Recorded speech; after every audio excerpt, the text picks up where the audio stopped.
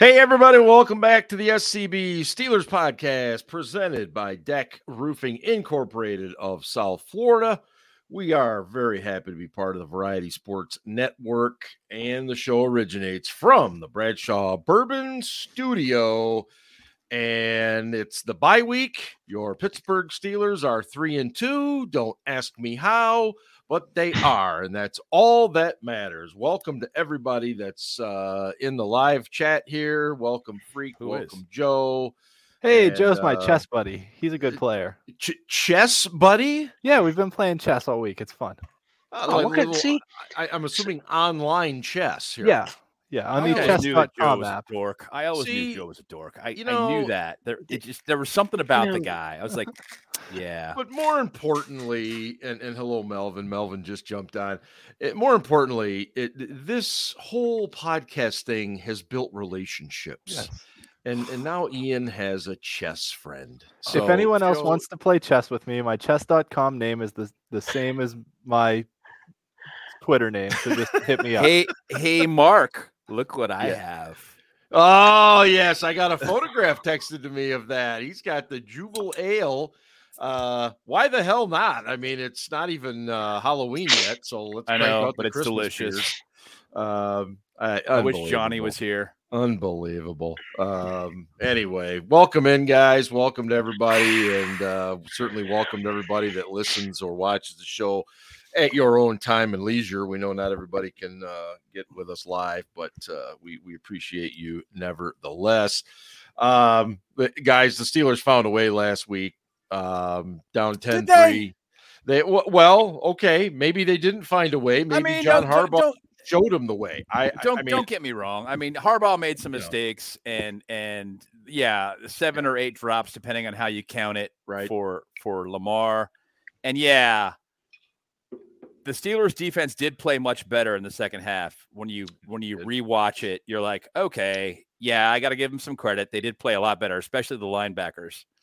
They played much better. And I don't just mean the two guys on the outside. I mean the inside linebackers. They played really well.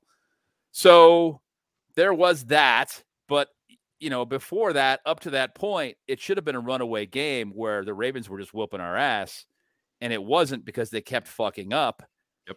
And then they got into, the fourth quarter, basically, and they just played like shit, like collectively. The Ravens did not play well. The Steelers were playing much better. And, they found a way to win, probably because, like, when the Steelers have lost games like this, we've always said when you let a team like that hang around, they're going to come back, they're going to beat you. And this time we were the team that they let hang around, and we came back and we beat them. It was in many ways, as you alluded to, when you let a team hang around, it was kind of like you keep kicking field goals instead of scoring touchdowns, and you just let a team hang in there, and eventually it bites you in the ass. And that's what happened to Baltimore. Ian, what was your take on it? Got to take my vitamins with my beer. I mean, for as thoroughly as we got our ass kicked, I mean, every time I think about the game, I just start laughing, because that's all you can do. That there is no way we should have even been close in the fourth quarter. And I'm not going to say this team finds a way, but I've said before on this show, Baltimore does this weird thing where they look so schematically dominant and then just flitter the lead away. Like they did it against the Colts too. Like Lamar was running all over the Colts. And then all of a sudden, they're in overtime and Indy, is kicking a field goal to win the game. And I don't know, Baltimore just goes into this weird thing where they forget how to play football sometimes. This game, they forgot how to catch to our benefit. But there were, and I'll get into this later, but the Steelers showed some flashes on offense of being a real NFL team and not just a collection of guys out there that looked like they had no clue what they were doing. So we'll talk about that more later. But overall, a win is a win, especially against Baltimore. That style points don't matter when you play the Ravens. You just want to beat their ass. And we walked out of there with a win, and that's really what counts when you play the Ravens. It doesn't matter what the score is when you play Baltimore. No. And the most critical of us of that victory was one Mr. Ryan Scarpino. Scarps, have you come around to accept the fact that it was a victory, and no matter how ugly it was, no how many bad you think this team is, it was still a victory, right? I never said it wasn't a win. I never said it wasn't a win, and I'm well aware of the Steelers-Ravens rivalry, and I'm not making excuses for winning. As Ian said earlier, this is probably 4 or 5 games in a row now that the Ravens have outrushed us. They have outgained us, and still have found a way to lose. My biggest thing is that fans are treating this team at 3-2 right now. And the fans are already like, "Oh, we'll be 6-2. We'll be 6-2 soon." And I'm just sitting there thinking, like, what game did you watch? Because I'm going to tell you this right now: if they don't have those drops, they're up by at least 20 heading into halftime. I And agree. Lamar Jackson is not dropping back late in the game to throw the ball. Alex Highsmith is not getting those opportunities, nor is TJ Watt. And, I saw, I don't know if people, I'm sure, everybody tweets to get attention, or everybody X's, DX, break it down, Aaron out there, listening to the Attitude Era. There But, he is. people were saying, "Oh man, Kenny Pickett outplayed Lamar Jackson," and I'm like, "How can you say that with a straight face?"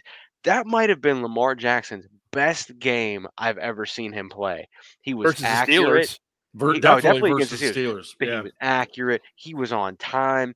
He didn't rush just to rush. And Yep. yeah, you know what? In the fourth quarter, when asses got tight, our guys rose to the occasion. But that game shouldn't even been a game. No. And to think that like it's not as bad, but like the Chiefs right now, it's a division game, but like they're up 16-0 against the Broncos, and Steelers are better than the Broncos. But like, do you really think you're gonna be able to go to face a really good team and be able to pull that shit, and then suddenly in the fourth quarter they're gonna forget how to play football? No, that's not how. So yeah, we beat the Ravens. That's wonderful, but this team is still not good. I know that. I agree 100% with you that there are a lot of things that still need to be cleaned up. There just are. And I don't know that they are things that can be cleaned up. Okay, but hang on for a second. Sure.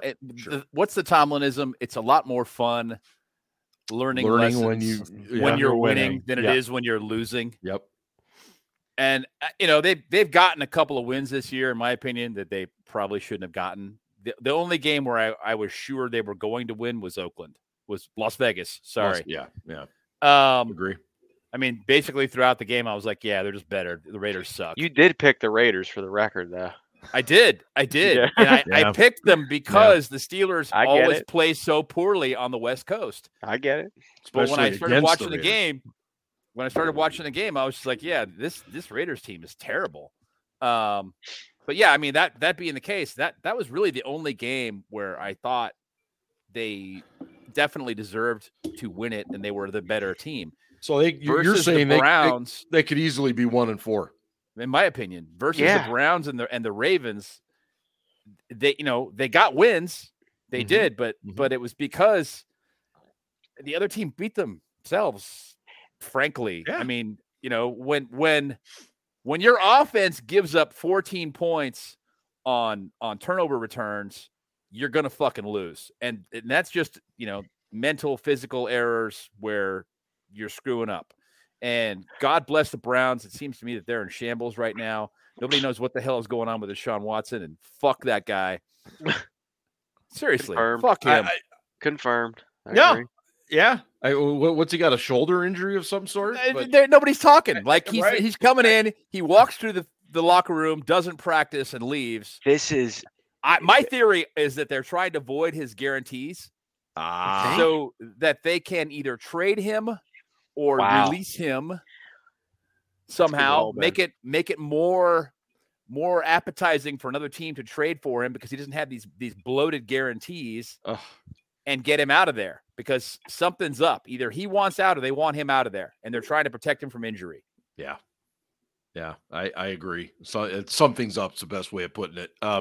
Ian, you mentioned that the offense found a few things, maybe a little. I'm not going to get carried away. What did you like that you saw and can possibly build on going into the rest of the season? The biggest thing I saw that I liked was that Kenny Pickett at least twice, maybe 3 times, after his first read wasn't there, reset his feet and looked somewhere else on the field without getting terrified and scrambling out of the pocket like an insane person. They all happened on the last drive, but I agree with you. And yeah, that last drive, he was very impressive. Before that, not so much. There was one other instance of it before the last drive that had happened. Okay. But yeah, there was a couple times where, when he left the pocket, he seemed to actually know where he was going, and he wasn't like, a blind person walking around a haunted house like, well, I don't know what I'm doing. I'm just going to run into shit. Winging it. Yeah. I don't know if I've ever heard that one before, Ian, so I appreciate that. It's a Halloween theme episode. Yeah, apparently. Exactly. We make them up on the spot here. That's right. That's what we do. Yeah. So, there was that. The line started to block better. Jaylen Warren is obviously a spark in there that, you get him the ball in space, he does good things. But really, I think the best thing to me to start building on was Kenny actually going through progressions and resetting his feet rather than just like taking his first read and if it's not there, panicking. So that was the big thing to me. Is Scarps, I'll let you tackle this one. Is Pickett the kind of player that almost needs like some unrest around him, a little bit of drama towards the end of the game? It's almost like he rises to the occasion. I'm not saying but he just feels like that. Well, that's all great and grand, but like that's not ideally what I want in my quarterback. Like I want him to be comfortable at all times. And again, if we talk about if the Ravens convert early on, Kenny Pickett doesn't have that opportunity. Right. Good for him that he did it, and I appreciate that. Yep. And Joe brought up a good point in the chat, is that Kenny Pickett absolutely poops his pants when he gets pressured, and the Ravens got pressure on him, but they didn't blitz as much as other teams do. And I saw some. I sent this along to you guys earlier this week that someone that covers the Panthers had Pitt Panthers said that like it really wasn't until Pickett's senior year that he got comfortable with being in the pocket. Mm-hmm. Well, that was year 5 of college. You can't wait till year 5 of a pro to like that's absurd. He's going to be 75 years old at that time. So, that is great. Like okay, he has these game-winning drives, right? Mm-hmm. And I'm not going to take that away from him. But you also got to look at other things. And that is Jaylen Warren. Jaylen Warren took over in that final drive. He had that check down pass that he converted for a first down. Then he had that long run that set him up for the Pickens touchdown. And not just that final drive. Like Jaylen Warren, when he's in the game, shit happens. And that's another thing. When Najee Harris is in the game, nothing happens. And I'm gonna die on this hill. I'm going to die on this hill. But okay, so good for Kenny Pickett. That's wonderful. Yeah, but also he has been aided in these game-winning drives. Even that game-winning drive in Baltimore last year. Steven Sims caught that ball right down the middle. He did. Yeah. Among like triple coverage and what I mean? It's a nice catch. It's a total team effort. Kenny Pickett has not been.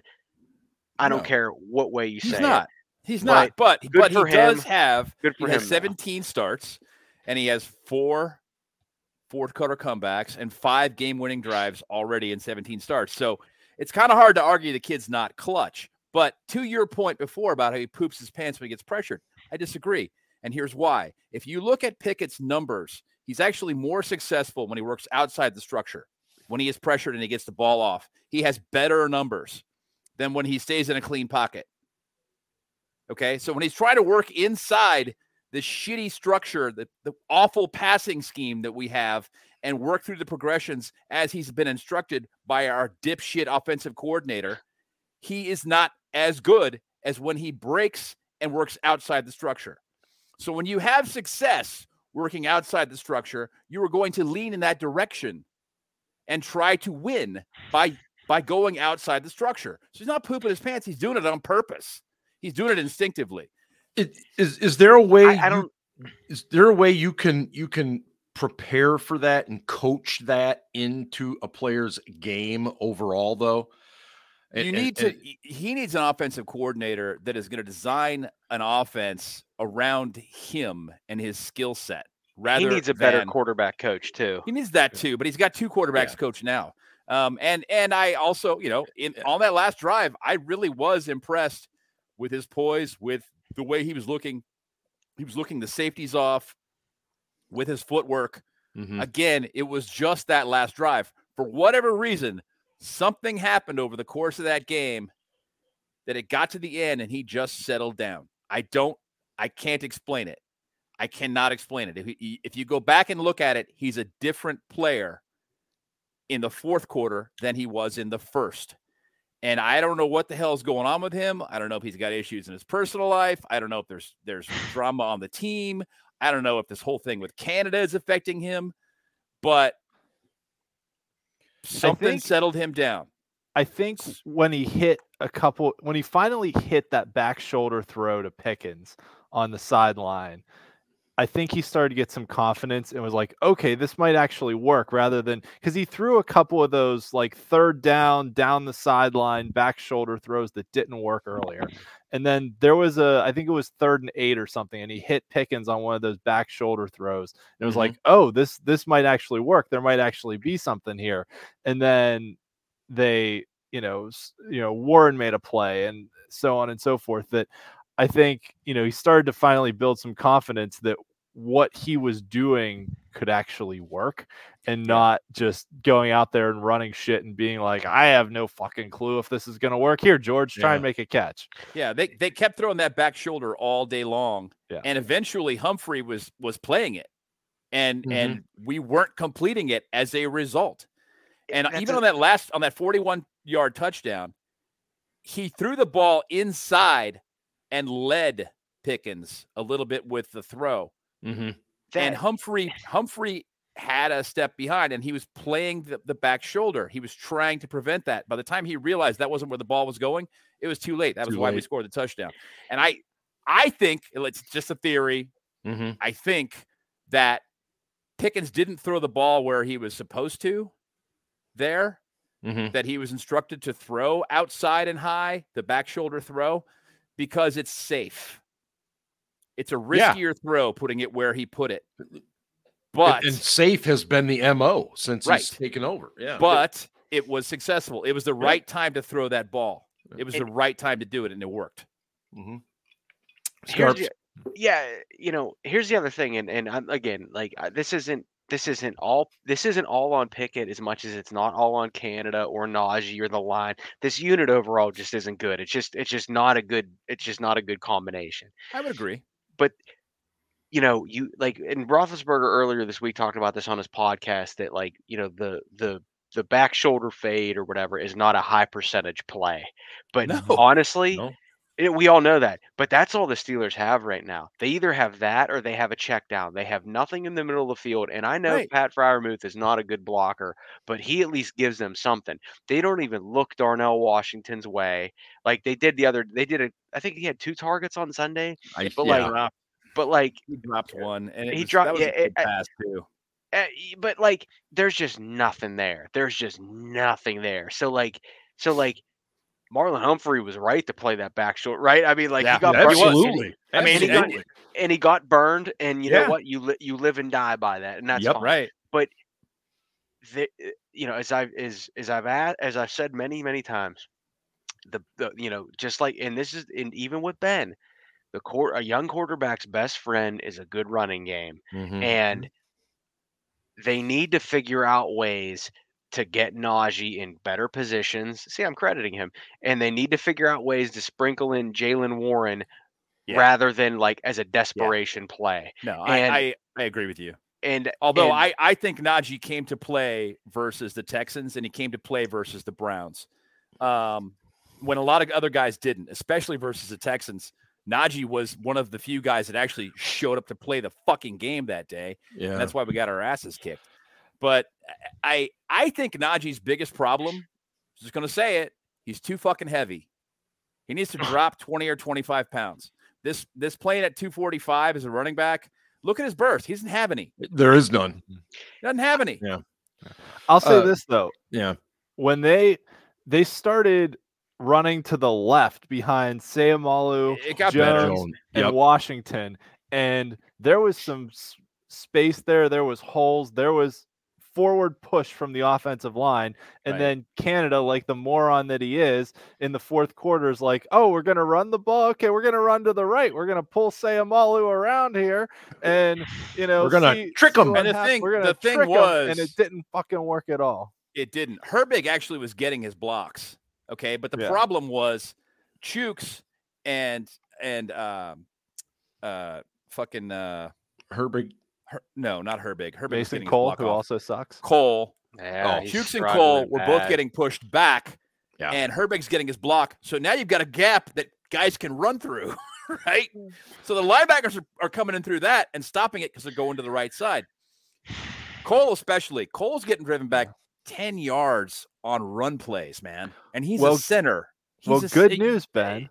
Guess who he gets to go up against next? Aaron fucking Donald. Who? Now, hopefully James Daniel will be back, and he will draw that assignment a little more often. Yeah. Because, if they put him at nose, oof. I don't know if you read Steelers Sunshine Twitter, but we've already beaten the Rams. That's true. Don't worry that Cooper Kupp is going to have 15 catches at least. Shit, that rookie might be an 15 exaggeration, too. but I won't be shocked. Seriously, won't be shocked if he has 9, and that's a lot of catches in the NFL. That's a lot. I do want to get to Vinny mentioned Vinny, Deontay, baby, and I do want to get to that, but I'm a little curious about this too. Joe just brought this up. We all know Cole's struggling at center. Do you possibly keep Herbig at guard and move Daniel over? I mean, I might give it a shot. Honestly, they won't do it. I don't think they will either. But I mean, would I like theoretically? Would I try it? Yeah, I would. I mean, how much worse will it fucking get? Exactly. You gotta make some kind of effort to change. The thing is, Daniel is more comfortable at guard, in particular right guard, than he is at center. So, he may not want to do it either, to be perfectly frank. Yeah.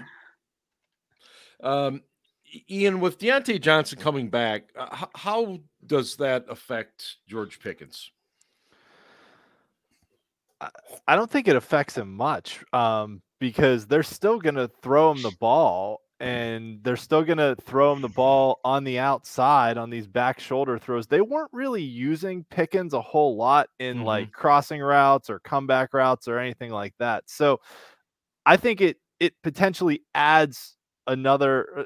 They do this stupid ass thing, and sorry, I'm going on a tangent here. I know you asked me a specific question. You're due. They do this stupid thing where they're like, okay, George Pickens, you're going to run go routes and back shoulders. Okay, Deontay Johnson, you're going to run crossers and comeback routes. And like, they don't run other routes with other guys. And like, there's no variability. Or they do, but they run those guys into patterns where they're like right next to each other. Yeah. I'm like, what the fuck was that? Yeah. What the hell? What are you doing? Yeah. Yeah, it's stupid. They're not nothing is schemed to get anyone open. No, it's ever. Not. It is not. That's exactly like we're counting on them either playing cover 1 and sending everybody or cover 0.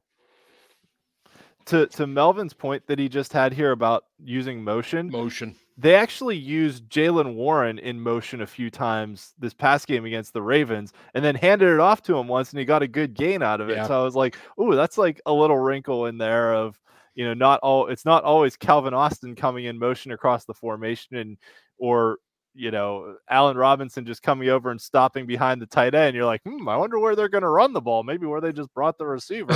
Allen Robinson. Let's talk about a waste walk. of $5 million. Yeah. He stinks. Dude, he is fucking awful. I don't care that all they traded was a pick swap and it was for sevens and all that shit. It's $5 million fucking dollars. From my standpoint, that's even worse than keeping Gunner on this fucking roster, and he's a abomination. I mean, how the fuck does that guy keep getting a helmet on Sundays? How? Well, to me, it's the classic case of Tomlin loves his veterans. Well, Mike, how much longer are you going to love a guy who keeps turning the damn ball over? I mean, Robinson's not turning the ball over, and I pray that he is actually providing some leadership in the wide receiver sounds room, like he is, or something of some fucking value, just like Patrick Peterson. Because watching him try to separate when he's running routes, you're like, dude, why is this guy on an NFL roster? What the? Why? He's bad. He's bad, and he's not even like. He's not a good possession receiver, which is what I thought he was going to be. At least, I thought he would be like a Hines Ward. It's 3rd and 6, and he gets 7 yards, and you move the fucking chains, and you keep moving. There's some value in a guy like that. Jericho Cotchery, there's a lot of value in a guy like that. This guy ain't either one of them. Robinson reminds me borderline Hall of Fame, and Robinson definitely is not. Robinson reminds me of an NBA player with bad knees. The effort's there, the ability, everything. He just can't get it done. And he's 33. So. And I'm very excited to have Deontay Johnson back. I think Deontay Johnson is a very good receiver in this league. I think he is an elite route runner. But the problem is, and Ben, you've talked about this many times, is they have these routes for Deontay. They're comebacks in bracket coverage, so the dude catches the ball and he's immediately tackled. You have to figure out ways. You have to figure out ways to get this guy some yakety yak. This guy is their number one option. So here's what we're gonna do. Yeah, and you know what though, and like I said, man, and Casey will touch on this a little bit later, but I just, again, it's not all on Canada, but I'm not holding my breath because this is just not a good combination. This whole offense is not good. It's just not good. Speaking of Canada, did you see Richard Krikorian's comment? What did Richard say? Give Ben some shots of Julio, and then Julio. Not I'm sorry. Julio. Say it right. Julio down by the schoolyard. I went American for a minute, and then hand him the Steelers helmet and put him in coach. Love it. Put me in. A little bit old for that. I could maybe. I don't know. I could hold the clipboard for the coaches or something, or I could be the guy behind Tomlin, making sure the cables don't wrap around his feet. He doesn't stumble or anything. I could be that guy. Job. I could be that guy. As far as anything else goes, actual contribution to the team, no. You don't think you can do better at challenges? I could, but I'd have to be upstairs in the booth watching the broadcast simultaneously and having the headset on and talking to Mark and go, "Hey, Mike, no, don't challenge this one. No, wait. Don't do that." Thanks, Richard. I appreciate it. Ian is the nicest guy. No, he's not. I know him personally. I've actually met him. You haven't. He's not the nicest guy on earth. Trust me. That's just because I busted your balls all the time. Yeah, he's a douchebag. So okay. I want to talk about. Had a nice little game was Rodney Williams, the tight end they called up from the practice squad. He did, dude. Didn't he? Did. Yeah. He nearly had a touchdown. He recovered that. Block punt. Honestly, that was arguable. You can't challenge it because it's a scoring play. Close. Yeah. But it was so close. So I thought he had a tackle on special teams. He tackled the guy after Gunner's fumble too. Yes, to prevent a touchdown. Yeah. The play in the end zone was interesting to me because Gene Steratore came on, and my father-in-law was asking me about that rule, and I said, as far as I know, it's basically the same application as a receiver going out of bounds. And Steratore basically said that. So as I'm watching that replay, I'm thinking, his elbow's down, and doesn't he have the ball in bounds still? So I thought they kind of just went past it a little quick. I'm not saying that that they didn't get the call right. I'm just saying that I thought they could have looked at it a little bit longer, maybe. In that regard, I want to touch on Canada only in this regard. The crowd at the Pittsburgh Penguins season opener was cheering Fire Matt Canada. There was a wrestling event, AEW, with people holding up signs, Fire Matt Canada. Mm-hmm. And I think everybody's probably seen the media, the shot from his interview, the questions he was getting yesterday. Scarps, is it going a little too far with everybody going at Canada? I said Scarps. Here's just, I think it is a little bit weird at doing it at a hockey game. Like, and I just think honestly, people are just trying to like be cool and be trendy, and it's, you know, and it's whatever. Like there was the most Pittsburgh thing ever, though? You know, no, I don't necessarily know if it's the most Pittsburgh thing ever. I think if this happened anywhere else, like, I think people would do the same. Like, people see things and they hear things and they're like, oh, let's be cool and do it here. And like, you know, I mean, it's whatever. But, you know, I as long as you keep it to football, I'm fine with it. But like when you start getting personal, like, and I'm gonna be real about it. Like Andrew Filipponi last week, like, tweeted about, like, you know, retweet if this is the last time you want to see this imbecile ever call a Steelers game. And I think like that's just such a cheap ass shot. Like, that's just to me, it's just like, first of all, Andrew Filipponi doesn't go to the facility, and I love Pony. He's a great dude, but like, he doesn't go to the facility. He doesn't fucking talk to Matt Canada. He runs a shitty Twitter account. He's just like, he does shit for engagement or whatever, and like all these idiots fall for it. Like, oh, retweet. It's like this. It's the same thing as when you go to a Penguins game. Like when I go to a Penguins game, you know, I like listening to the action or whatever, and like I'm not fucking thinking about Matt Canada while I'm trying to watch a fucking Pens game. So like, to me, that was just you know, people had heard it, they wanted to be cool, but like, as long as you keep it to football, that's fine. But like, you know, people get loose lips on Twitter, man. Like, they say whatever they want, and like they start saying all this shit. And I want to repeat this. It ain't Matt Canada's fault that he was hired in the first place, and it ain't his fault that they keep him here. Now, in between, what he does is his fault, and that's his responsibility. But as long as you keep it to football, I don't have a problem. But people get really personal with it, and I don't get it. Here's the thing. Yeah.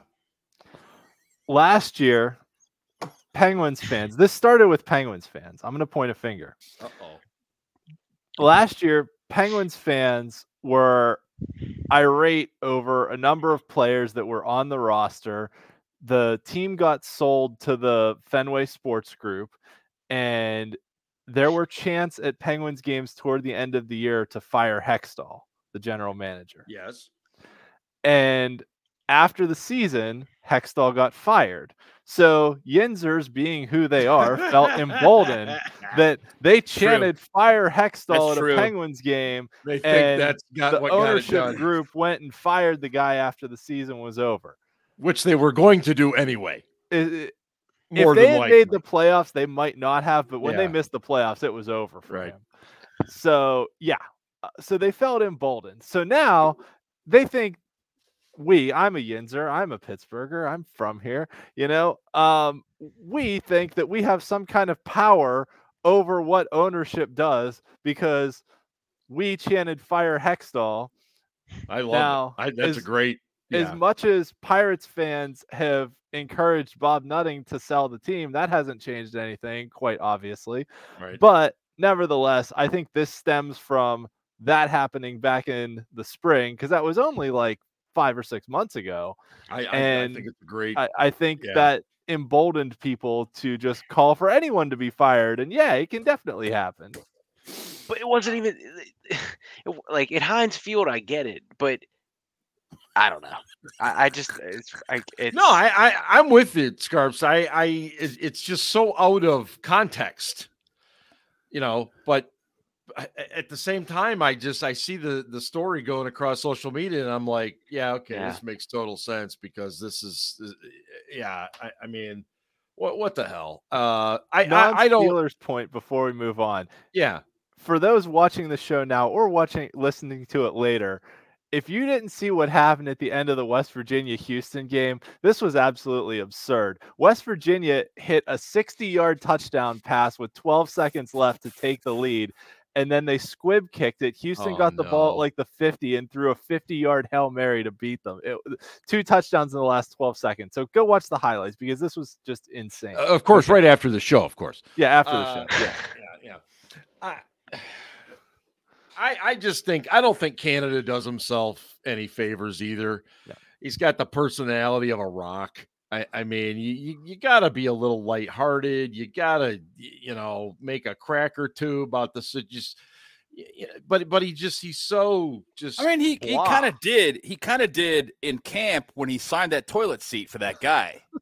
I mean, let's be honest. Touché, I mean, honestly, that I was like, okay, now this makes the guy more likable. I mean, no, I agree with you. He runs a shitty offense, so he signed a toilet seat for the guy in camp. He which needs is probably to do going to be that. his last training camp ever, and the guy's going to have a keepsake forever. I got Matt Canada to sign a toilet seat, and I have a picture of it. I have a photo of Matt Canada signing my toilet seat. How wonderful. But I think, and Scarps disagrees with me, and that's fine. I think that a reporter asking Matt Canada if he has anything to say to the fans now that the Fire Matt Canada chant has crossed over from football to hockey and apparently to wrestling. Yes. And whether he's got anything to say to the fans, I was like, that was unnecessary. I didn't think there was anything to be gained by that we were going to get any new information, that we were going to get a meaningful response or gain any meaningful insight into Matt fucking Canada, who sucks. So I was like, Well, so here's and I'm like, sure, Johnny, go fuck yourself. Go drink. and there we go. And like I want to be real. Like I did this for 7 years there, and like I'm proud of what I did there. And one of the many things that I said, but one of the main things was you can't control the questions you're asked, but you can control your response. That's true. And I don't think that's an unfair question. I mean, they're fucking chanting it at Penn's games. They got it at signs at wrestling events. So for would you have asked it different though, Ryan? Yeah, I mean, okay, because the way it was asked was. And I will say this too. There was also, I don't know if there's Penn State fans out there, but there was a reporter exchange with James Franklin earlier this week, and James Franklin, he made the reporter kind of, like I don't really. It wasn't the best framing of a question, but what I appreciate about it is James Franklin and the reporter actually talked about it afterwards, and they moved on. But the fucking reporter owned the fact that his delivery on the question was poor. Yes, and but people were like sending death threats to the reporter and stuff because people were weird. But I've always said this, half the job is showing up, half the job is being likable, or the quarters being likable, and the other quarter is execution. And at no point in time has Matt Canada ever come across as likable. He could have easily said, hey, good thing I didn't go to the Pens game the other night. I would have been embarrassing, and or just been like a fucking human being. You know what I mean? Instead he was like, no, I did not hear no, I about do that. not. No, I do not. And I'm like, no, I do not. Straight face, dude, just stone face.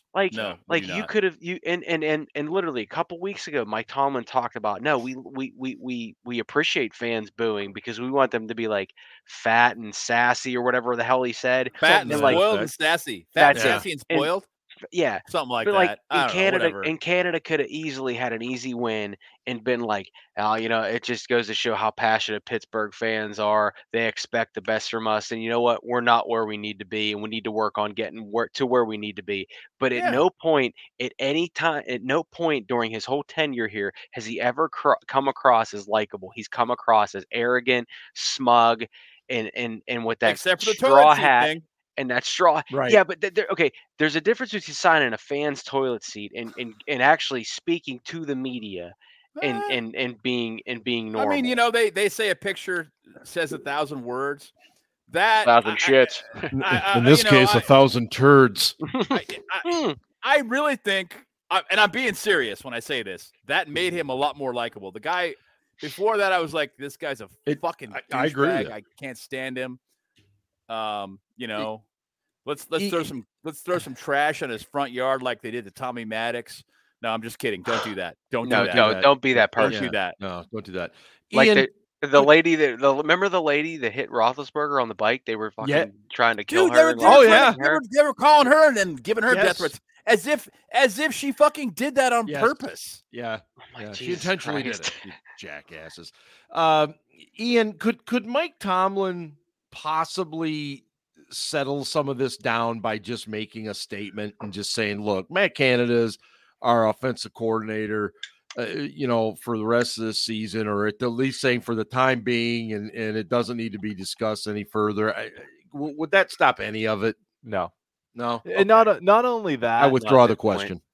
Not only that, it would probably put Tomlin in a worse standing with people too, because then, there's already private chat here. Commentary.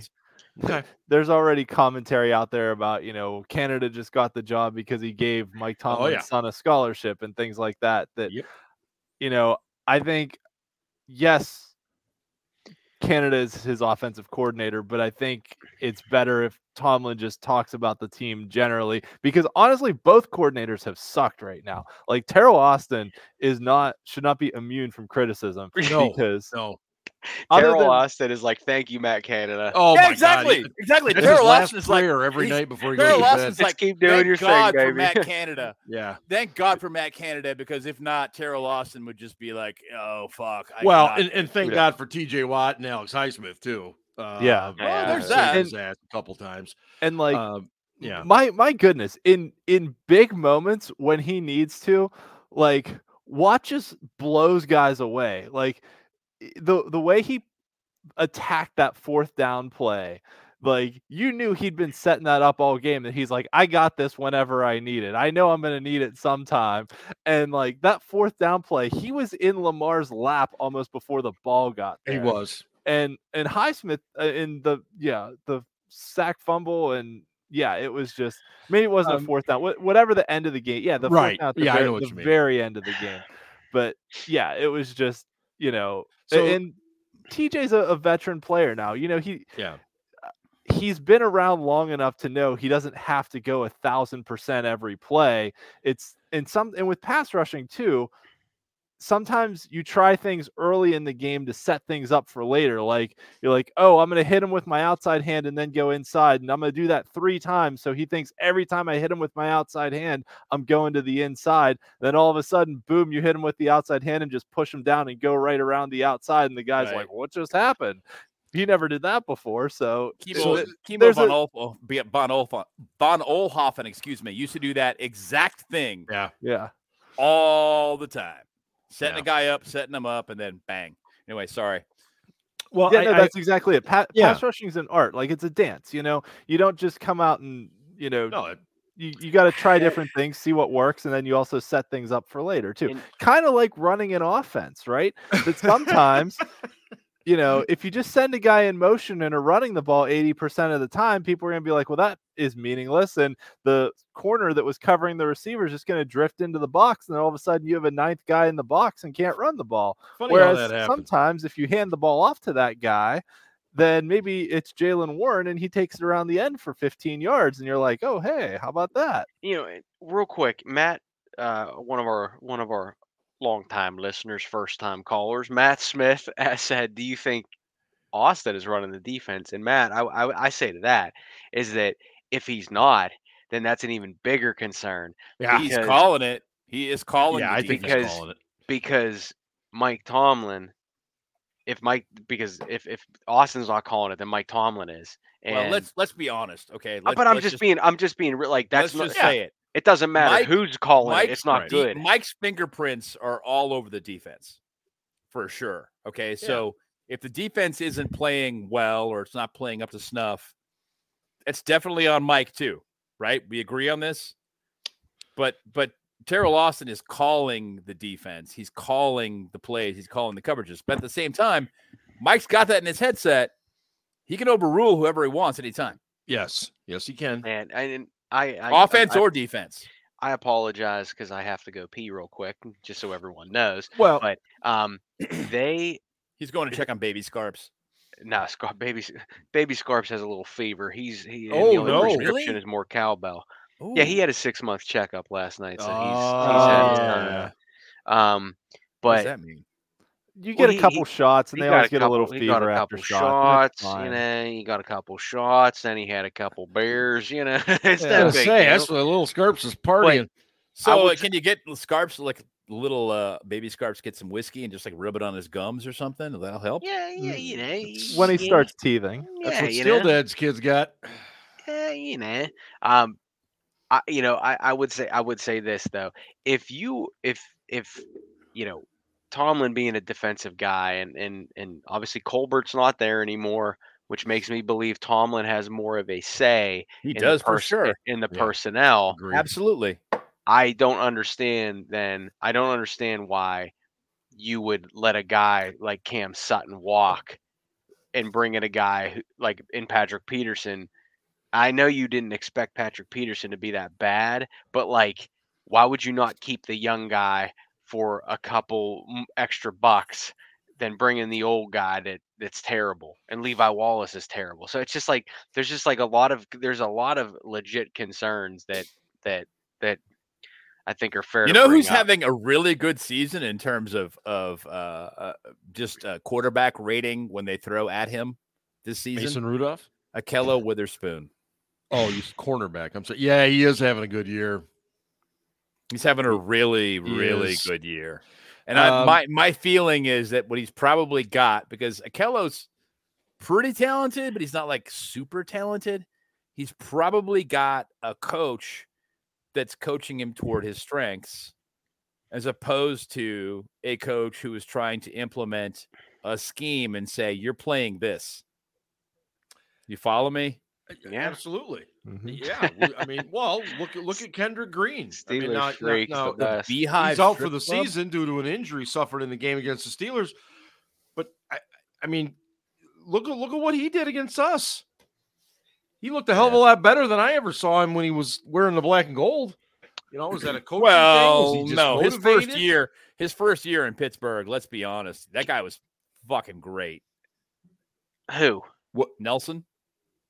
No. Steven Nelson. No, I was talking about Kendrick Green. He's a Kendrick. Oh, Green. I'm sorry, Kendrick Green. Yeah. Nelson. Kendrick Green. Yeah. Kendrick Green. Yeah. Basically, what they did was try and get him out in space, and let him.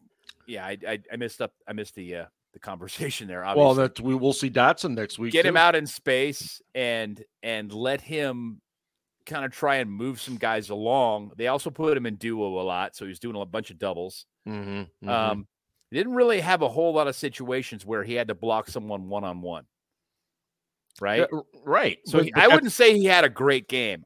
I didn't see that when I went back and watched it.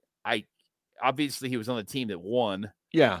And beat us badly. It was fucking embarrassing.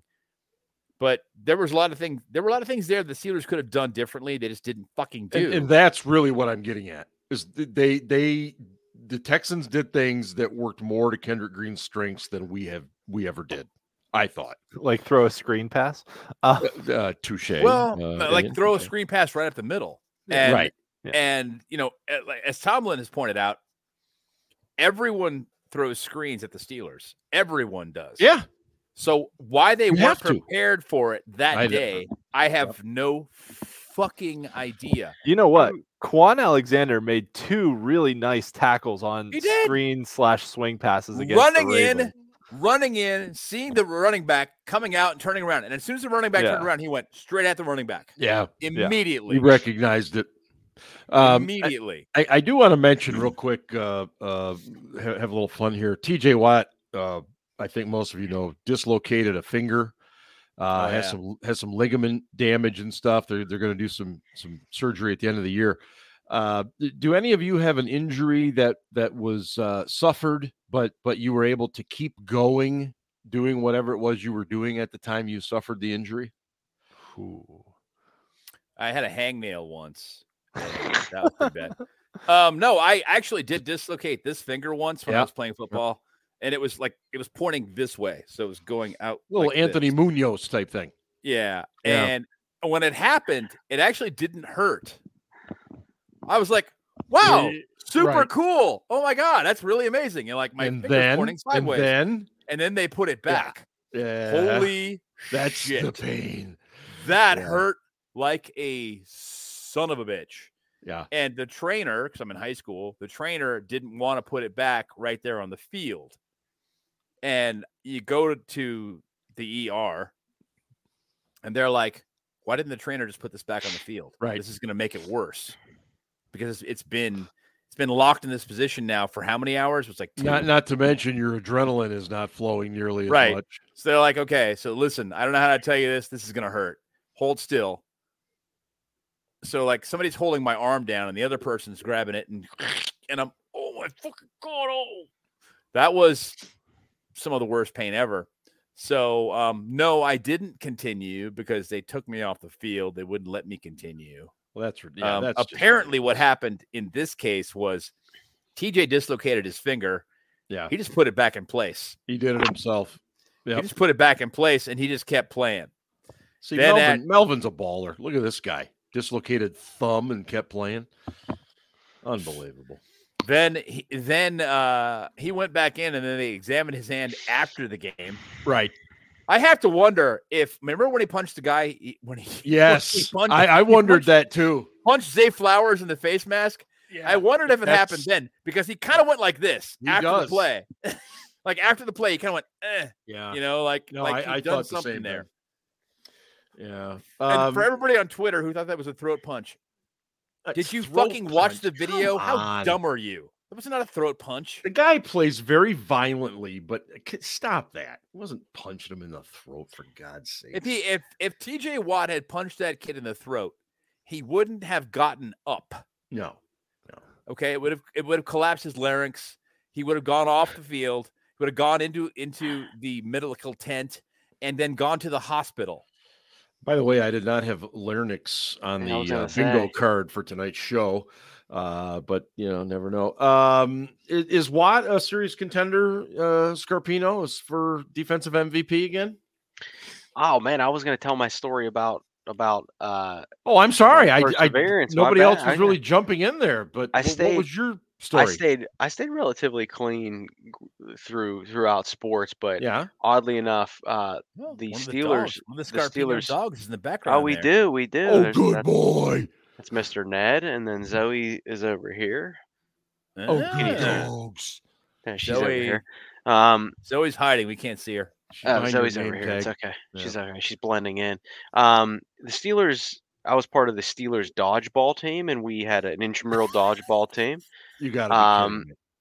Not Steelers players, although one time, like Troy, Ryan Clark, James Ferrier, and James Harrison. James Harrison actually played with us one time, but like they were all sitting on the track up top, and like it was fucking amazing watching Troy Polamalu be like, "Way to go, Scarps!"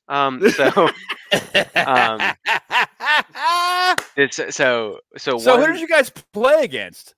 We would just play against just like other people in the league. Like it was co-ed dodgeball. What was the league? I mean, that's what I'm saying. Well, so he was playing against like Primanti's PSL, night like shift or whatever. No, like PSL, Pittsburgh Sports League. Ian, you know what I'm talking about. Yeah, I know what you're talking about. Yes.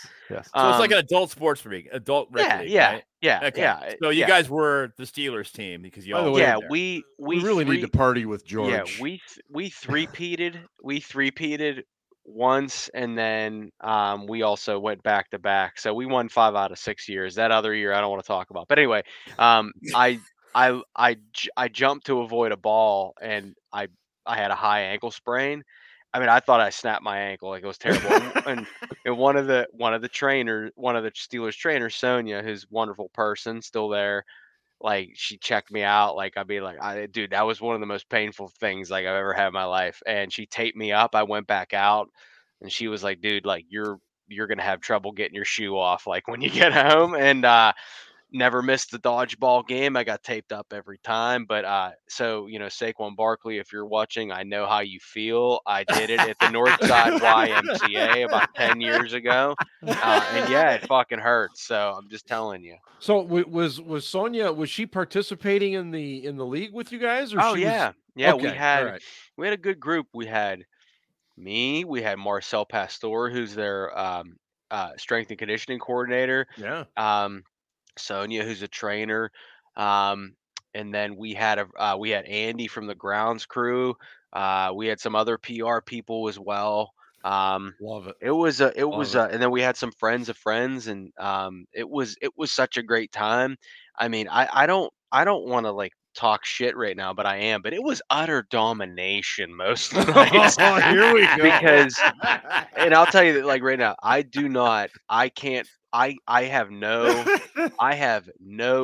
have like Najee that has no burst. I have no velocity on my throws. I'm good at catching. But like Marcel, who I'm sure if Marcel has Scarps blonde is hair, a catcher, not a pitcher. big Right. dude, yeah, gross. But Marcel, big dude, built dude. He has blonde hair. You probably see him on the sidelines, but Yep.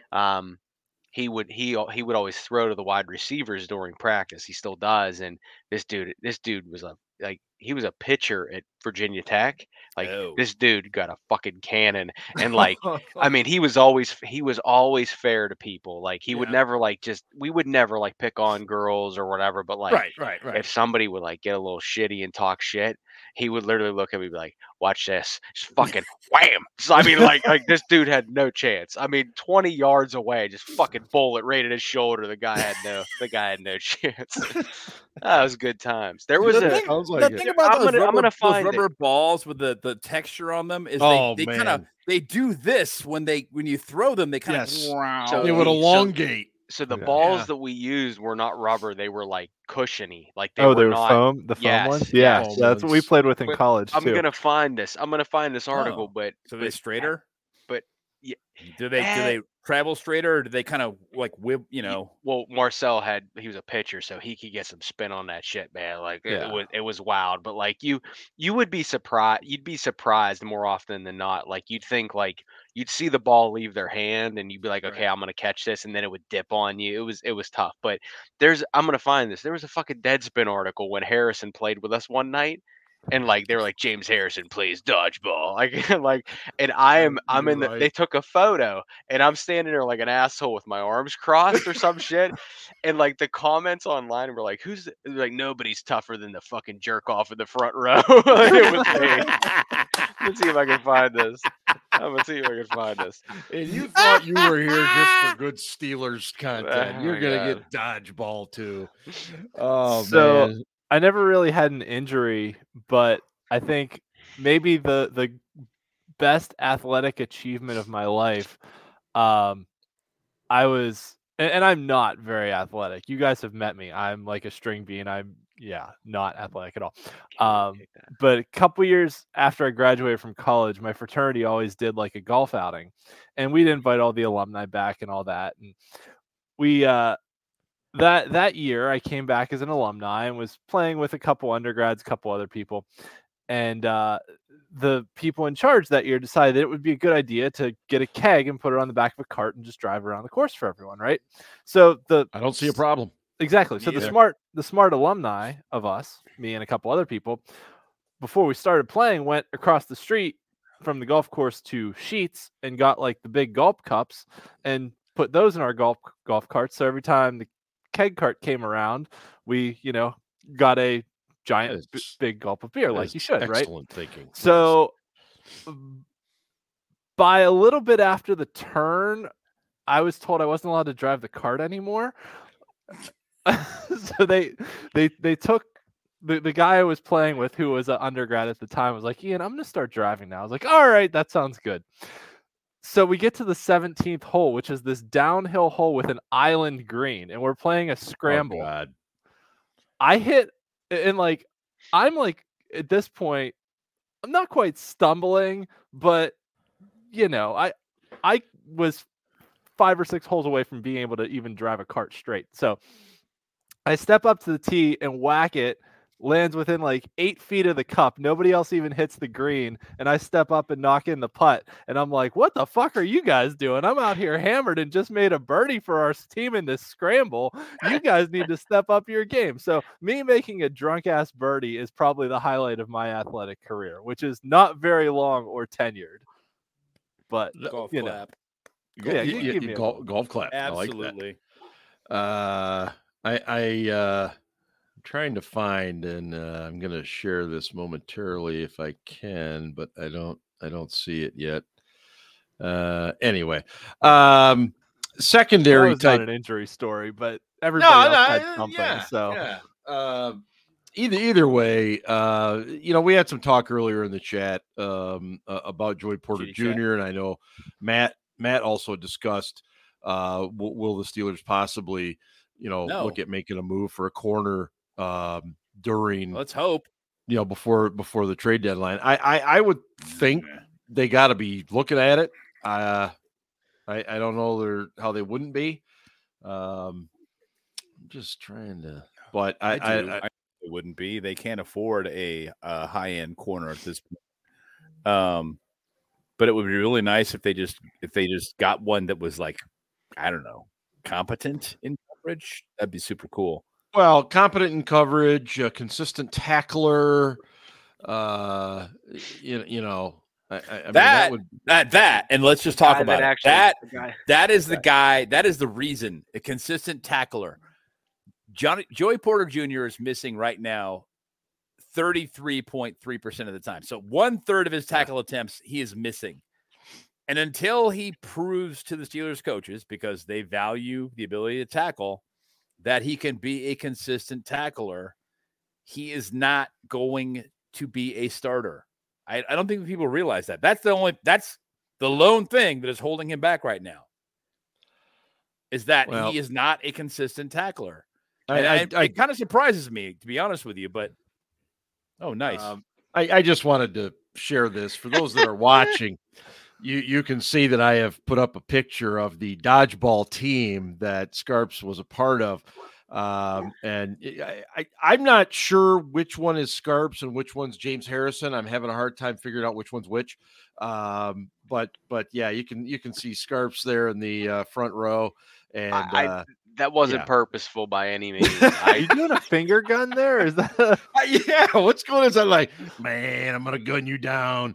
I did like it was. I was trying to recreate the men's health article where Harrison had the guns and he was talking about pissing on Goodell when he was on fire. Yes, or some shit. Yes, that was amazing. By the way, like great moments in Steelers history. So what's funny about that is I started my career at the Steelers, like trying to reshape Ben's image because of the Milledgeville thing, and that was followed up by James Harrison standing on the cover of Men's Health with fucking 2 guns in his hand, saying that I wouldn't piss on Roger Goodell if he was on fire. So good times, whatever. Did the phone ring off the hook when that article broke? We had a little bit of a heads up, which was nice, but as you can tell, I'm sure like Art was like, yeah, well, we got to do something about this. So yeah, better get out on top of that. Yeah, well, maybe me and Mr. Pfizer can, have a debate. Me and my boy RFK Jr. and Travis Kelce, Dr. Fauci, and Taylor Swift. Can you imagine a debate between Art Rooney II and Aaron Rodgers? I mean, basically, it's the same. I don't know if Aaron Rodgers realizes how bad it makes him look to associate himself with RFK Jr. I mean, Aaron Rodgers is an odd duck. He's weird. Okay, let's be frank. He's odd. Yeah, but RFK Jr. is fucking batshit. Yeah, that guy is off the rails. Here's the that problem. Guy is fucking crazy, literally. Here's the issue I have with Rodgers, and I just want to say this. I don't want to get political here, but it's none of my business what you do with your body. I don't care. Yeah, for sure. That's between you and your doctor. Right? Anything. So who gives a shit? So I'm going to say this though. When you go out there and talk about Mr. Pfizer and this and that, and yet you played for a team Yeah. that Johnson and Johnson. So like what like I mean like I'm not saying you shouldn't have played for the Jets or did that, but like maybe you should sit this one out, bud. Right. Like maybe, Exactly. don't be a fucking hypocrite. That's all I say. Yep. Like well, me and Mr. Pfizer, and then me and the Johnson and Johnson. One shot. One shot tells it all. Like what the fuck? What are you Yeah. doing? Take a pass, Aaron. Take a pass. Yeah, I get it. Guys, one thing I want to do before we get to Casey is just kind of go back, revisit our preseason predictions and see if you guys are still sticking with where you're at. I'm pretty sure I was at 10-7. I'm gonna say it might be closer to 9-8, 8-9. Sissy. Yeah, just based on this offense. I You had 9-8, no playoffs, Steel Dad. I haven't. I had 9-8. 9-8, no playoffs. Okay, then I'll stick with that then. Okay. I'll stick with that. What did everybody else have, Scarps? I think I had 10 and okay, Scarps. What do we have? All right, Dad, 9-8, no playoffs. Yep. Ben, 11-6, get in but no win. I think I said 10-7 or 11-6. Okay. I'm gonna go with the higher because you said it. Right. I did say both of those though. No. Because I said 9-8, 10-7, but I put myself at 10-7 because I said higher. All right, that's fair. That is fair. All right. And Ian said 11-6. Possible playoff win, so that means that we make it, maybe win. Mm-hmm. And then I said 10-7, no postseason. Okay. Yes. All right. And so here's I think I said it where I'm depended on the matchup. If we got like Baltimore or Cincinnati, I'd give us or Jacksonville versus going to Kansas. That's fair. Versus going to KC. So here's where I'm still at. I'm still going to go 10-7. So I'm not backing down. I still think they'll go to the playoffs. They're a team that bounces out wild card round. They're not a playoff winner because basically here's what it comes down to. Okay. Nobody pulls wins out of his fucking ass like Mike Tomlin. No one. Except in the playoffs, but go on. Well. Okay, in the playoffs, that's true. But in the regular season, no one pulls wins out of his ass like Mike Tomlin. And people keep going, there's no way. The Steelers they cannot sustain this. They can't keep winning like this. How many fucking years have you been watching this team? Right. How many fluky fucking wins have they gotten over and over and over and over? And I'm not saying this is a good team because it ain't. All right. But there's the old adage before Bill Cowher. He said, good teams find a way to win games and bad teams find a way to lose them. Mm-hmm. And the difference between 6-10 and 10-6 is this is back when 16 games is really, really thin. It's really, really small. And you guys need to realize this. Look at Minnesota last year. I think they were 11-0 in one-score games, and this year I think they're 0-3. Yeah. It's the regression to the because like the teams that have beaten them have benefited greatly by turnovers, by fumbles in particular. Yeah. The Steelers, though, you say the regression to the mean. Over the past 10 years, the Steelers are unbelievable in one-score games. They're 3-0 this year. Mm-hmm. I know.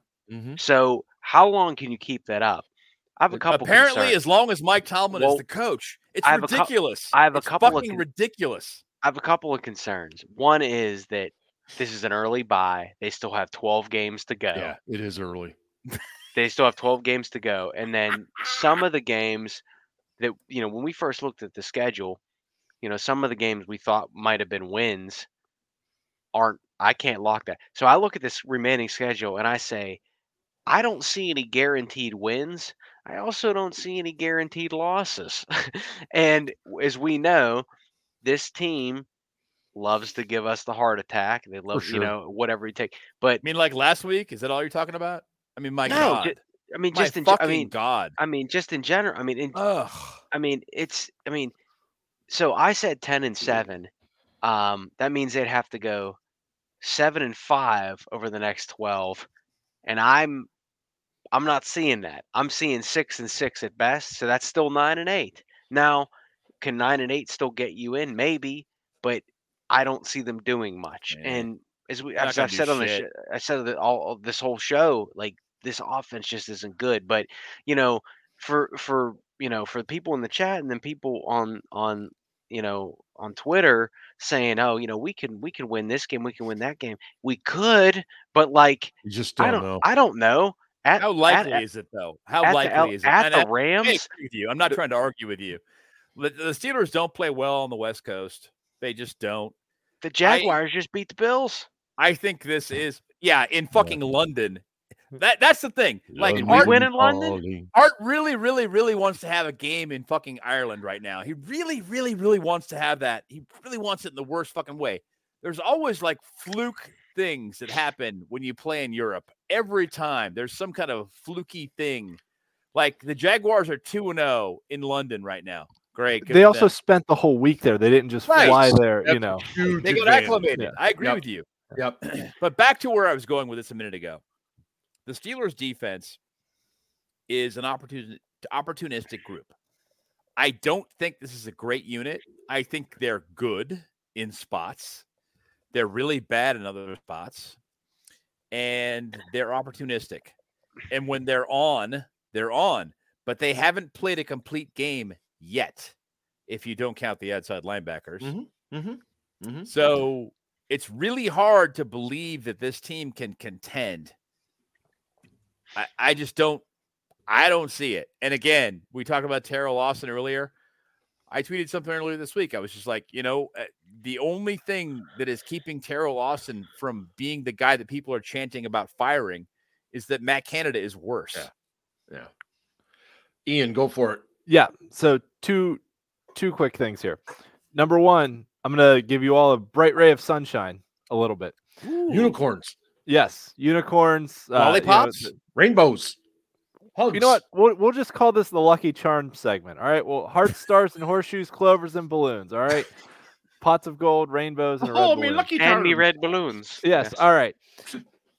Last year, they used the bye week to do what Mike Tomlin called some self-scouting, and they were a lot better at running the ball coming out of the bye last year in the tail end of the season. True. It seemed like they kind of simplified the offense. They figured out what they were good at, and I don't think they simplified it. They just figured out what they were good at, and they coached toward their strengths. All right, go ahead, Ian. Finish up. That's what I'm saying. They worked toward their strengths over the tail end of the year. They especially started running the ball a lot better because before the bye last year, they were not good at running the ball. Mm-hmm. And they were much better at it. Najee had a couple 100-yard games. They got more consistent about it. They were still winning ugly, but they won games after the bye. So I'm hopeful that with an early bye this year, they can also do some self-scouting and potentially figure out what they're doing wrong. And now you've had some changes that have happened, right? Like, Broderick Jones is in at left tackle now, and Dan Moore's out for the foreseeable future. And honestly, I think that's Broderick Jones' spot forever now. Yeah, agreed. He's not worse in pass pro, and he's way better in run blocking. Yeah, I think it's done. So I think they need to take this week and figure it out from a self-scouting standpoint of this is what works, this is what doesn't work. And Tomlin even said last year, like, sometimes when you get into that routine of every week you have a new game, you're scouting a new opponent, you don't have that time to step back and scout yourselves as much, but we use the bye week for that. So hopefully they do that again this year and can kind of figure some of that stuff out and actually like run the ball and perform a little better on offense moving out of the bye week now. Yeah. So that's my Lucky Charms segment of hopefulness. Wee Lucky Charms. Yes. Yeah. No, final. I think these are all really good points, Ian. Yeah. Scarps. I agree they were much better after the bye last year. I think you're right that they did get down to the bare bones and figure out what worked best. I also think they benefited from a much easier schedule, and that's fine. Yep. But again, this is what was last year after the bye? 7 games, maybe. I know we came back. We had the Saints. Seven or 8 games after the bye last year. It was right in the middle. This year it's 12, and I'm not saying like I'm not. I mean, I picked them to go 10-7 this year. I think they might regress to 9-8. Ian is a big numbers guy. I know he's off right now, but He's since back. Ian, Yeah, I'm since week 12 of 2020, and that was the weird Ravens game that got moved 1,000 times because Yes. of COVID. Yeah. Since week Because 12 John of 20, Harbaugh is a fucking cheating fucking bastard. Did I he say that? cheats. That was my outside voice, wasn't it? He Oh, cheats, sorry. but he doesn't seem to beat us when it matters most. But True. since week 12 of 2020, the Steelers are 22, 21, and 1. Huh. Wow. So over the That's past week 12 of 44 2020. games, they are 500-ish. a little bit above basically. 500. So 9-8 sounds just about right. Yeah. No, that's also a good point. When is our Thursday night game? We have 2 of them actually. So we have 2 of those like weird mini buys. That's right. That's Claude was mentioning that, and Yeah. I think that's fair because it is a mini buy, if you will. I got to go back and look at that on the schedule. One's the beginning of November against the Bengals? Patriots. No, Patriots. the Patriots is one. I think the Titans. Titans is the other one. Yeah, I Yeah. think that's right. Oh, maybe So it might be the Titans in November and then the Patriots at the beginning of December. We've got 2 of them though. Yes, it is. It's a mini buy, but it's also a short week. Short week. A very yeah, short yeah, week. it's right. Yeah. Right. And, Both of them and are then, double stacked home games though, right? We're home on Sunday and then yes, home on Thursday. fortunately, Thank God. we're at home. Yeah. Yeah. But it is nice that when you have 2 Thursdays, at least you have 2 little mini buys after the fact. But Yeah. the thing, And from my also the way standpoint, the if schedules if play you're out. Yeah. if you're going to make a team play 2 Thursdays in a row and you're going to fuck them over like that, why not give them Thursdays back to back? They do that for the Cowboys. They do. Yeah. Thanksgiving, they usually roll that in. You And should do Lions, that I think. every time, in my opinion. Yeah. Yeah. And the problem was not Art voting against multiple Thursdays. He thought that was fine. I disagree. That's total bullshit. The problem was Art voted against them flexing games from Sunday to Thursday, which they can do this year. They can flex a game out. I think they have to give you 18 days notice or something weird like that. I can't remember what it was. Speaking of the So Lions, if you have housing already set up, if you have flights set up, you're traveling to watch that game, which a lot of fans do. Mm-hmm. They flex it from Sunday to Thursday. Pretty much you're fucked. You have 18 days. You need to change your travel arrangements and your housing arrangements because you're screwed. Yeah. The Which good is news total is bullshit that we play the 2 teams in our conference that might be more offensively incompetent than us. The Pats and the Titans. Mm-hmm. On the Thursday Titans night. really that bad? do not talk shit right now because I you agree. know they're gonna get Bill Belichick is gonna figure it out. Bill for Belichick that is gonna week. dial some shit up that's gonna fuck us up, and the Yeah, Titans are just gonna run and run and run and run at us. Yeah, and DeAndre Hopkins will have a fucking I'm comeback not talking game. any shit at all. No, we're in no position to talk smack any. I'm just saying. Someone said Ian's the nicest person on the show. What are we doing here? Ian is not nice. You guys, you guys don't know him. He's not nice at all. He's not nice. Trust me. Very mean. Very mean. Nice. The guy who's actually the nicest person on this show is Steel Dad, but it's also kind of it makes it really fun to fuck with him because I have to be. I thought Ben was going to say it himself. I thought he was no, I'm not. Like every time I think I'm the meanest person on this show, Scarps outdoes me. I'm like, okay, I really thought I was, but I'm not. But I'm working at it. I'm trying to be the meanest person on the show, but it's probably Scarps. But Steel Dad is the nicest person on the show by far. Halo. Yeah. I have one more point to bring up. One more point, then we'll get to Casey. Go ahead. I know. Casey has to go to the restroom. Hurry up, take Casey. a piss then. Hurry up. All right. I actually wanted Ryan's input on this, but I'll talk anyways while he's gone. Sure. So I saw this week that the Ravens are playing in London next week and left for London like Monday or Tuesday. Like they left early and went over there. Yeah. And like we talked about with Jacksonville, like they spent you, a Johnny. full week plus there to get acclimated to everything and then beat the Bills the second game they were there because they were just there for a whole week. Yeah. When we went to London back in whatever it was, 2013, I think, and got our ass beat by Jared Allen and the Vikings. Really, Mike Adams got his ass beat by Jared Allen, and that was pretty much the whole game. But at any rate, we treated that like a normal road trip and left like the day before and just went over there. And I know that they do this for the West Coast games too, that they leave like the day before and go out there. And I have no idea how Baltimore is going to perform in London, but I'm wondering if there's, a difference that it makes in your body to adjust to the time zones if you leave sooner rather than being like, we're going to fly out the day before, we'll go about our business, we'll play the game, we'll come back. I'm gonna Can tell I you jump right in here real quick? Yeah. Tomlin talked about the fact that they were making travel. They were changing their travel arrangements for the game in Vegas. And I tried to find out what those differences were, like what they changed when they flew out there, because they played better. And they didn't in Houston. I couldn't. They didn't. They did not play well in Houston. But I tried to find out what the difference was in the travel arrangements when they went out there. And I have no fucking idea.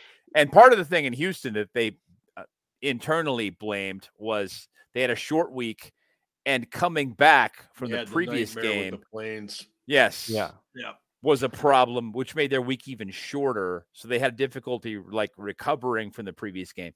But I don't know if they left earlier. I don't know if they left earlier for Vegas or later. I know. Sorry, go ahead, Ian. Oh, I was just going to say, that begs the question, though. You were in Vegas. Why did you fly back to Pittsburgh to then go back to Houston? Like, I know they've got families. They want to come back to the facility in the South Side, all that stuff. But, like, couldn't they have found somewhere between? I don't know. Like, have we ever done anything like that before?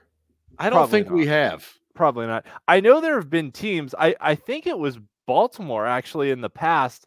Like, they had – it was maybe 5 or 6 years ago, but they had to play, like, both in San Francisco and in San Diego, and they asked the league to schedule them back-to-back weeks so they could just like stay on the West Coast for a full week between their games.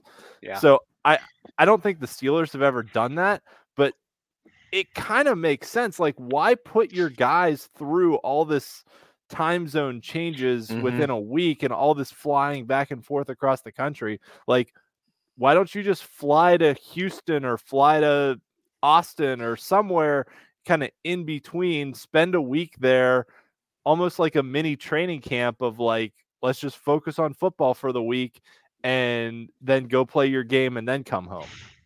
Yeah, and Scarps, go ahead. Ryan has a point to make, and I've talked over him. No, so ahead, I mean it costs money. I know since I've left that they actually leave for games on the West Coast earlier. So it was always be at the airport by 2, on the plane by 2:30, and then we take off at 3. I know they've definitely moved that up. I think they moved it up by at least an hour.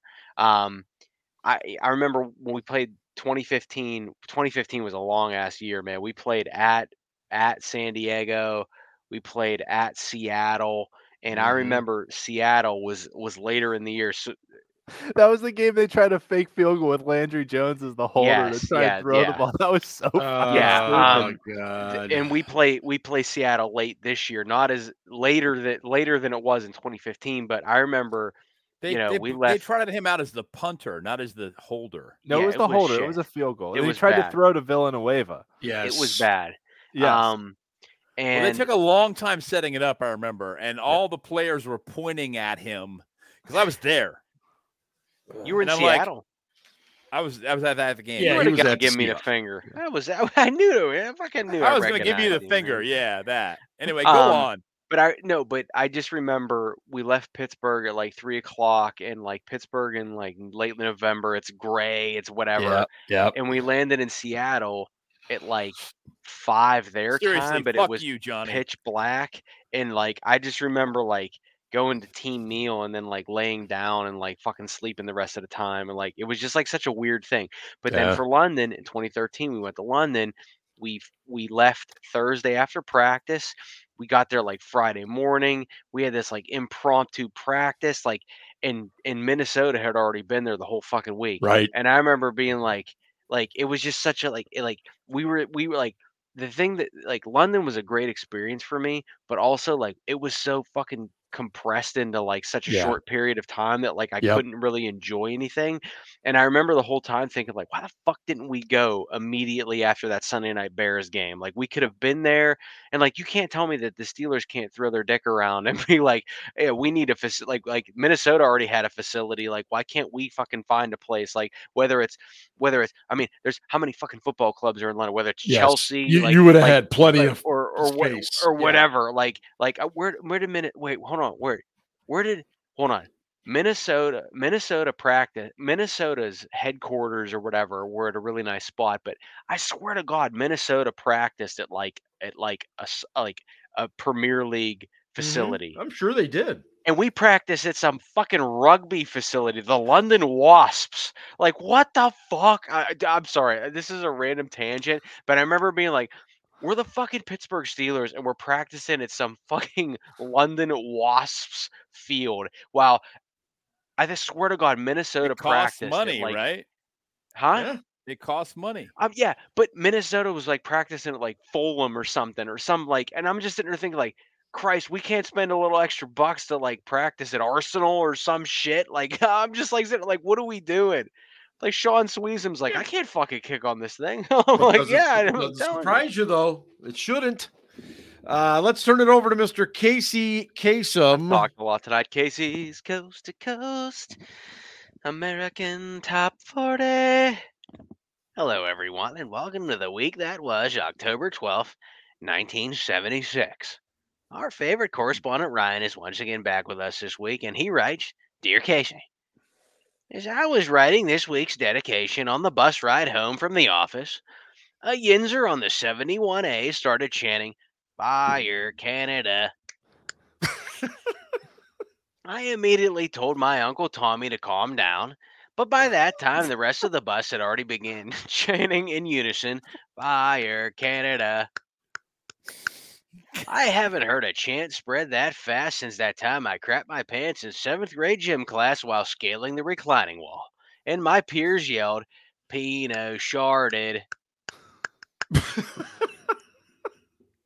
Even earlier this week at the Penn's home opener, fans chanted Fire Canada. Casey, I can understand hearing these chants at the stadium formerly known as Heinz Field, but it doesn't really make sense to hear it at a hockey game. And then I remembered just how much this town loathes Matt Canada. Before I move on from the Pens of recent years remind me of the Steelers' defense from 2011 to 2013. Old and slow. Sorry, I couldn't resist. Back to Matt Canada. I'm actually starting to feel for the dude. No matter what he does now, it's always his fault. As I've said repeatedly, when he does well, I'll give him credit, and I have.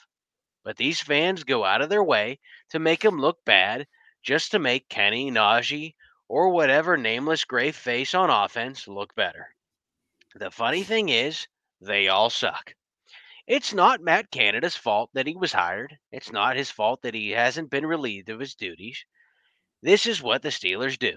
They'd rather pay you to stay and continue to do a terrible job than pay you to go away. Again, I'd like to reiterate that Canada is not doing a good job, but it's on the organization to move on. It's the same thing when the Steelers draft a player in the first round and he really isn't that good. Perhaps I'm talking about a player who played next door and was taken in the first round of the 2022 NFL Draft out of the University of Pittsburgh. Or maybe I'm talking about the first round pick in 2021 out of the University of Alabama. Or maybe I'm talking about the first round pick in 2019. As Dudley Booger Dawson said in Revenge of the Nerds, we've got Bush.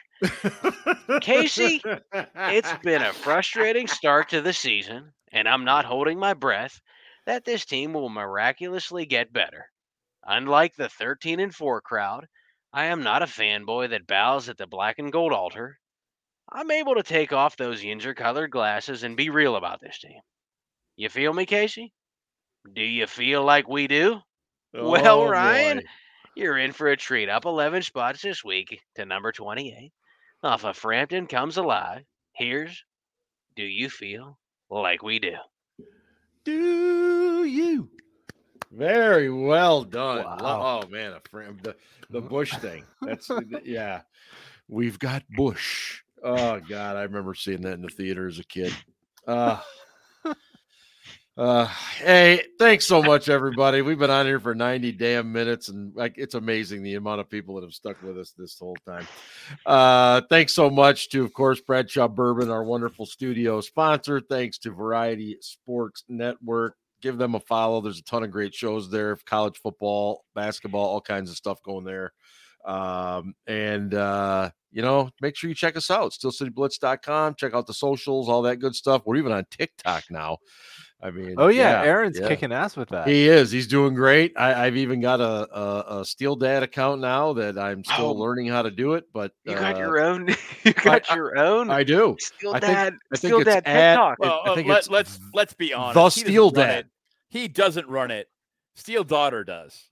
She doesn't even know I have it. Shut up. Ass. You're so full of shit. It took me an hour just to post one thing. That Lying. tells you everything you need to know. Anyway, Lies. thanks so much. We're getting out of here. We'll see you next week as we get ready for the LA Ian wants Rams. to chime in a little bit. Yeah. The Steelers are on a bye this week, but for those of you in Western Pennsylvania that care about high school football, our site also has a lot of Whippeal football coverage that I do. So check out my Whippeal Blitz show also on YouTube. Just search for it, or also our high school football coverage. All right. Agreed. Yes. It's also on the website. It's there. Yeah, it's all there, baby. It's all there. Have a great night, everybody. We will see you next week as we get ready for the Rams. And as always, go Steelers. Ravens suck. Send hate mail to Steel Dad. The Ravens do suck. They threw a 4th down pass instead of kicking a field goal.